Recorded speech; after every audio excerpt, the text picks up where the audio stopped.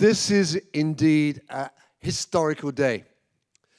Through the miracle of technology, I am in Hong Kong, China, and yet I am speaking to my friends in Westside Family Church in Kansas City. And next week, Pastor Dan will be speaking to our congregation here at Gong Fuk Church. This is more than exciting. And we are joined, as it were, at the hip. Since I first met Pastor Randy in 2018, we have shared a deep conviction that there is only one church, the Church of Jesus Christ. And the One campaign, which started as a small acorn seed in Hong Kong, has grown into a rich orchard globally. But I know what you're thinking. I don't look very Chinese. True. I'm sorry I cannot change my face. But equally, I cannot change my heart. I came to Hong Kong with my family 34 years ago and have spent half of my entire life here. Now, you've worked out my age. I know. I don't look it, do I? My wife, Sandra, our 2 sons, our 5 grandchildren, and our array of canine friends are all still here in Hong Kong, our home. I love Hong Kong. I love the Church of Hong Kong. I just love the church. Full stop. But I wonder, do you ever look at something and not see what's really there? Now, there is a phenomenon in the world of art where this happens all the time. Artists embed a 3-dimensional image inside a 2-dimensional picture. The 3D image is there, but you can't see it at first glance. Here is an example. It's called a stereogram. Have you ever seen something like this? In Hong Kong, we have many, I mean many shopping malls, and often find these stereograms decorating these malls. What happens here when presented with an image like this? Your eyes will look at 2 different points. But because the image is a repeating pattern, the brain is tricked into thinking that the 2 spots are the same thing. The brain then perceives depth, and with the 2 points as being on a virtual plane behind the pattern. But a lot of people can't see the image, and I'll tell you why later. But when 2 people are in the shopping mall looking together, inevitably, one of them says to the other, "Do you see it?" And that's the question that Jesus is asking us today. Do you see? Because not seeing what's there not only happens in the world of art, it happens in the world of spirituality. It happens with Jesus. At first glance, when you look at Jesus, you don't see all that is there. And if you don't look long enough, if we stare at him in a different way, we'll have a limited view that would prevent us from seeing how incredible, how powerful, how compassionate, how glorious he is, and miss out on experiencing the life that he offers us. So we want to see clearly. And the question is, what image do you have of Jesus? It's so important that we get this right. And one of the beauties of Mark's gospel is that Mark shows us the images of Jesus revealed that will allow us to see him more clearly. Now, I've been following your sermon series called Cheer Up, where you've been looking at the life of Jesus through the lens of Mark's testimony. You're 5 weeks in, I believe. And what you've seen is you've seen Jesus burst onto the scene in a new kind of teaching, a new kind of ministry, and a new invitation to connect with God and experience his kingdom. His teaching had authority. His ministry and power and his invitation had universal appeal.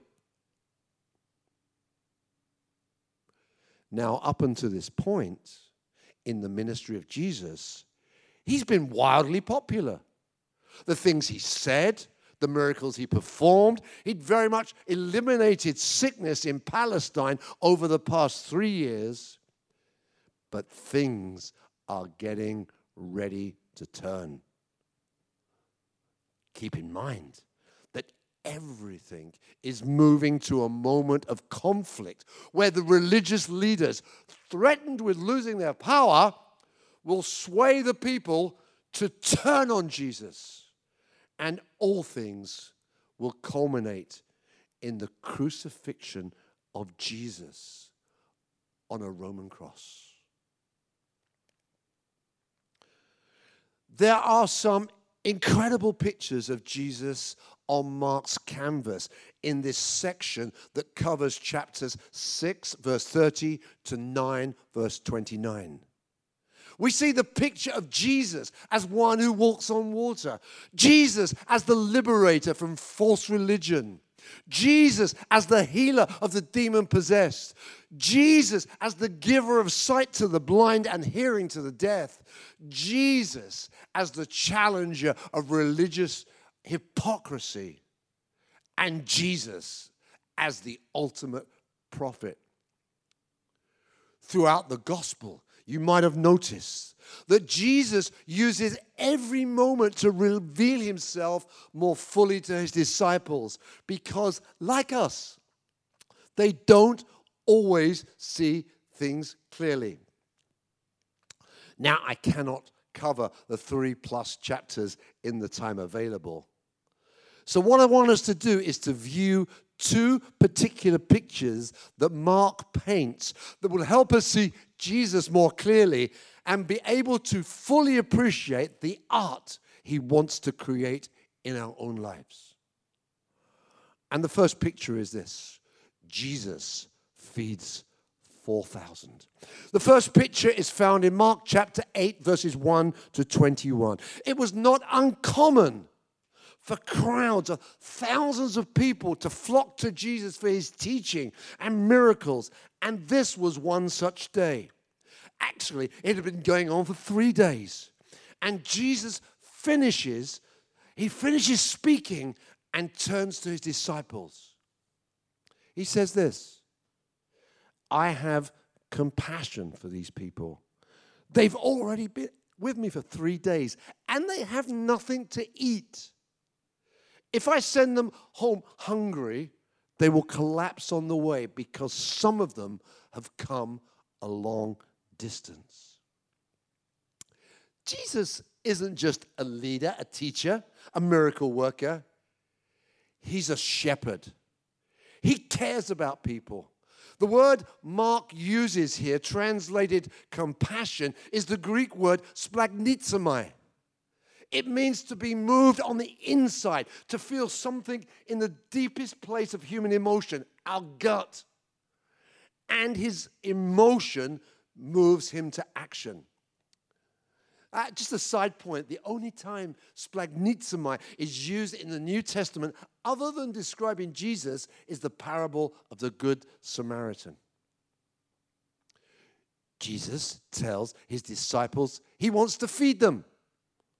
It's a no-brainer, right? They've seen this play before. And so, do they tell everyone, okay, everyone, sit down and get ready for a miracle? No. Not even close. Instead, they say to Jesus, but where in this remote place can we get enough bread to feed them? In other words, where's the nearest McDonald's? Wait. What? Don't you guys remember that Jesus just fed 5,000 people a little while back? You were right there. How many loaves do you have? Asked Jesus. 7, they replied. Jesus says essentially, cheer up. There's plenty of food for everyone. So he sits the people down. He takes the loaves and a few fish. He gives thanks to God. He gives them to the disciples, and these limited resources are miraculously multiplied by Jesus so that disciples handed out enough for 4,000 people to eat. And there were leftovers. But can you see what is going on in this picture? Let's compare what the disciples saw and what Jesus saw. The disciples saw people who needed to be sent away. Jesus saw people who needed to be fed. The disciples saw an impossibility. Jesus saw an opportunity. Then let's compare what we see and what Jesus sees. Oh, we see someone who's messed their life up. Jesus sees someone who deserves a second chance. We see a drain on our resources.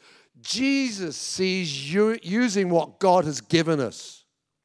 We see an infringement on our time. Jesus sees an investment in eternity. We see not enough to really matter. Jesus sees a resource in God's hand. And here's the point. Later, when the disciples are alone with Jesus and they're kind of debriefing the day, Jesus, knowing they aren't really grasping who he really is, asked them this question. Do you have eyes to see but fail to see? Let me say that again. Do you have eyes but fail to see? Are you looking at me with the wrong focus, with the wrong expectation? I mean, what a penetrating question that is. Isn't that us? There's a sense that no matter what we've seen Jesus do in the past, we don't fully grasp his power. We don't fully understand who he is. We don't fully trust him in the present. And the question is not meant to shame. It's to cause us to examine, to reflect, and to recall what we have seen him do and bring that forward to our current moment of trial, distress, or our sense of defeat. Do you see it? I repeat, do you see it? There's a popular song being sung around the world that reminds us of this. It goes something like this. You are Waymaker, miracle worker, promise keeper, light in the darkness. My God, that is who you are. Sorry about the singing. I forget that sometimes. Don't you? Maybe you're in a dry season. You've lost your passion. You haven't felt God's presence for a long time. Answered prayer seems to be for other people. You long for a child. You long for a husband or a wife. And these losses make you feel like giving up. And sometimes all we can do is to ask God to help us see him for who he really is. And sometimes We have to borrow from the testimony of others, which, by the way, is a powerful argument for community. I was so excited to hear about your watching groups. We call ours clans, community life and nurture. Let's come to the second picture. Jesus reveals his true identity. The second picture is found in Mark chapter 8, verses 27 to 33. Jesus wanted his disciples to see who he really was, and he did it by asking questions. On the way to the villages around Caesarea Philippi, Jesus posed this question: who do people say I am? Now we're at the crux of the story. This is the essential question we must answer. Every one of us, we asked you this at the beginning. What image do you have of Jesus? Because being clear about his identity is everything. I heard this amazing story of something that happened back in 2006. Incredibly, less than 600 miles from West Side, in Upland, Indiana, to be precise. There was a terrible accident that occurred with 9 students from Taylor University. A semi-truck lost control on Interstate 69 and came across what I call the Central Reservation. I think you guys call it the median, and smashed into the van that was carrying the students. 5 people were killed instantly. As you might imagine, it was a terrible scene. A couple that witnessed it ran over and noticed a blonde girl fighting for her life. They stood over her and kept saying, "Baby girl, hang on." A rescue chopper was dispatched, and the girl, identified as Laura Van Ryn, was taken to the nearest hospital with a level 1 trauma. Miraculously, ER doctors were able to stabilize her, transferred her to ICU, and her family were notified of their daughter's status. They raced to the hospital to be by their daughter's side, but upon arrival, were told what to expect when they see Laura for the first time. Not to expect her to look like herself. She had bandages around her face and tubes in her mouth, a tube in her head, some cuts and bruises. They hadn't really cleaned her up from the accident. Across the town, the family of Whitney Serak were getting different news. They were notified of Whitney's death, but chose not to identify the body because of how bad the accident had been. 4 days after the accident, Whitney's family held funeral services for their daughter. As the girl in the hospital slowly began to recover, she began to say things and do things that raised questions. As soon as it became obvious to the Van Ryns that the girl in the hospital was actually not their daughter Laura, but in fact Whitney Serak. Their daughter Laura had been buried weeks earlier by the Serak family, thinking she was their own. Now, how could this happen? An official on the scene found Laura's purse next to Whitney. Someone apparently put an identification of Laura Van Ryn with the injured Whitney Serak, and Whitney became Laura. It was a terrible, terrible, terrible case of mistaken identity. I cannot begin to imagine how I would feel if I was Laura's parents. But it does lead me to a question.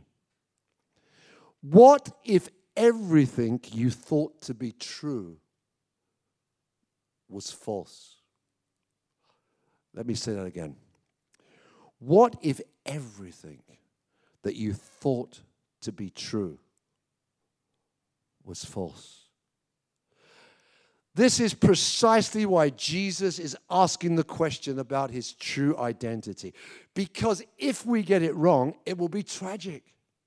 If we're unclear about Jesus, if we have a view of him that comes from culture or books or movies, then we're going to move in a direction that leads us away from God. But if we have a clear picture of who he is, then we can be rightly related to God and live in the freedom of beauty of the masterpiece that he is creating. Let's go back to the book of Mark. So the disciples told Jesus what people were saying about his identity. But then he took a step further. Who do you say I am? Who do you think answered? Right, Peter. And his answer was the most definitive definition of Jesus' true identity. You are the Messiah. Jesus affirms Peter's declaration, but instructs them not to tell anyone. There it is again. Don't tell anyone. Wait a minute. Isn't that the whole point? You're the Messiah. Announce it. Conquer Rome. Inaugurate the kingdom. Take your rightful place as king. Give us our rightful positions in your kingdom. And then he begins to reveal the kind of king he was. Because if you want to be in Jesus' kingdom, you have to follow the way of the king. Let's read on. He then began to teach them that the Son of Man must suffer many things and be rejected by the elders, the chief priests and teachers of the law, and that he must be killed and after 3 days rise again. But this idea of suffering and death was foreign to them for their Messiah, and Peter is having none of it. So he takes Jesus aside and says, Jesus, enough of all this suffering and death talk. It's depressing everyone. But Jesus seizes the moment, and in the presence of all the disciples, he rebukes Peter. Get behind me, Satan, he said. You do not have in mind the concerns of God, but merely human concerns. Why do you think Jesus called out the name of Satan? Because he was the one behind Peter's action. Satan didn't want Jesus to go to the cross, and he tried to use a friend of Jesus to persuade him off mission. And it wasn't the first time. In Matthew 4, Satan tempted Jesus to avoid suffering and death and serve him instead of God. But here, like then, he said to Satan, away from me. The truth is, Satan does and always will try to obscure, soften, and outright lie about the true identity of Jesus. Because he doesn't want us to see him for who he really is. Satan wants you to see Jesus as a good man, as a moral teacher, as a healer, as a prophet, one of the many ways to God. If you ask Alexa, she will tell you Jesus was a Jewish preacher and religious leader who was the central figure of Christianity. But he is more. He is the Messiah, the Christ, the Son of the living God, who came to seek and save the lost, to set people free, who suffered and died to pay for our sins and rose from the grave to authenticate that his death was a sufficient payment. And now he is alive and inviting whoever will see him for who he is to accept his offer of eternal life.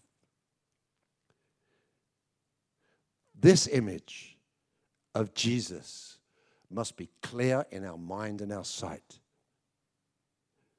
Do you see it? Maybe?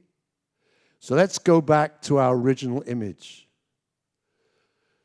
Does anyone see the 3D image? Here is what you should see. It's a shark. And do you know why some people can't see it? Because they're focusing their eyes on the wrong point in the picture. The trick is you have to focus on a point different from where you are looking. This is known as decoupling your vision process. Instinctively, people focus on the same point they're looking at, and that is the main obstacle in seeing images of this type. My friend, what is your image of Jesus? What obstacle is keeping you from seeing Jesus clearly, his true identity? Maybe you have to decouple your vision process, to look beyond your cultural images of Jesus, to look past your pain, to look past your limited understanding, to look past the losses you blame God for, to look past your expectations of a safe Messiah, to look past your good works. Stop looking where you've been looking and choose to focus on a new point. Only then will the true Jesus come into view. Can I have an amen? I'd like to finish by praying for anyone at Westside or watching around the world who would respond to God's offer of salvation. He asks you at this very moment, who do you say I am? What is Jesus to you? Who is he to you? A person in a book? A good man? A worker of miracles? An upmarket Santa Claus who you can pray to with your shopping list? I'm praying for you right now that he would reveal himself to you as Savior, Lord, Healer, Deliverer. Jesus wants to offer you a new set of lenses right here, right now. If you will admit your need for him, that you are a sinner and you cannot save yourself, if you will accept that on the cross, he didn't just die for the whole world, but for you personally, and if you ask him to be the Lord of your life, he will give you eyes to see him as he truly is. Please pray with me. Lord, I come to you and confess I haven't seen you fully. I have sinned against you and against others.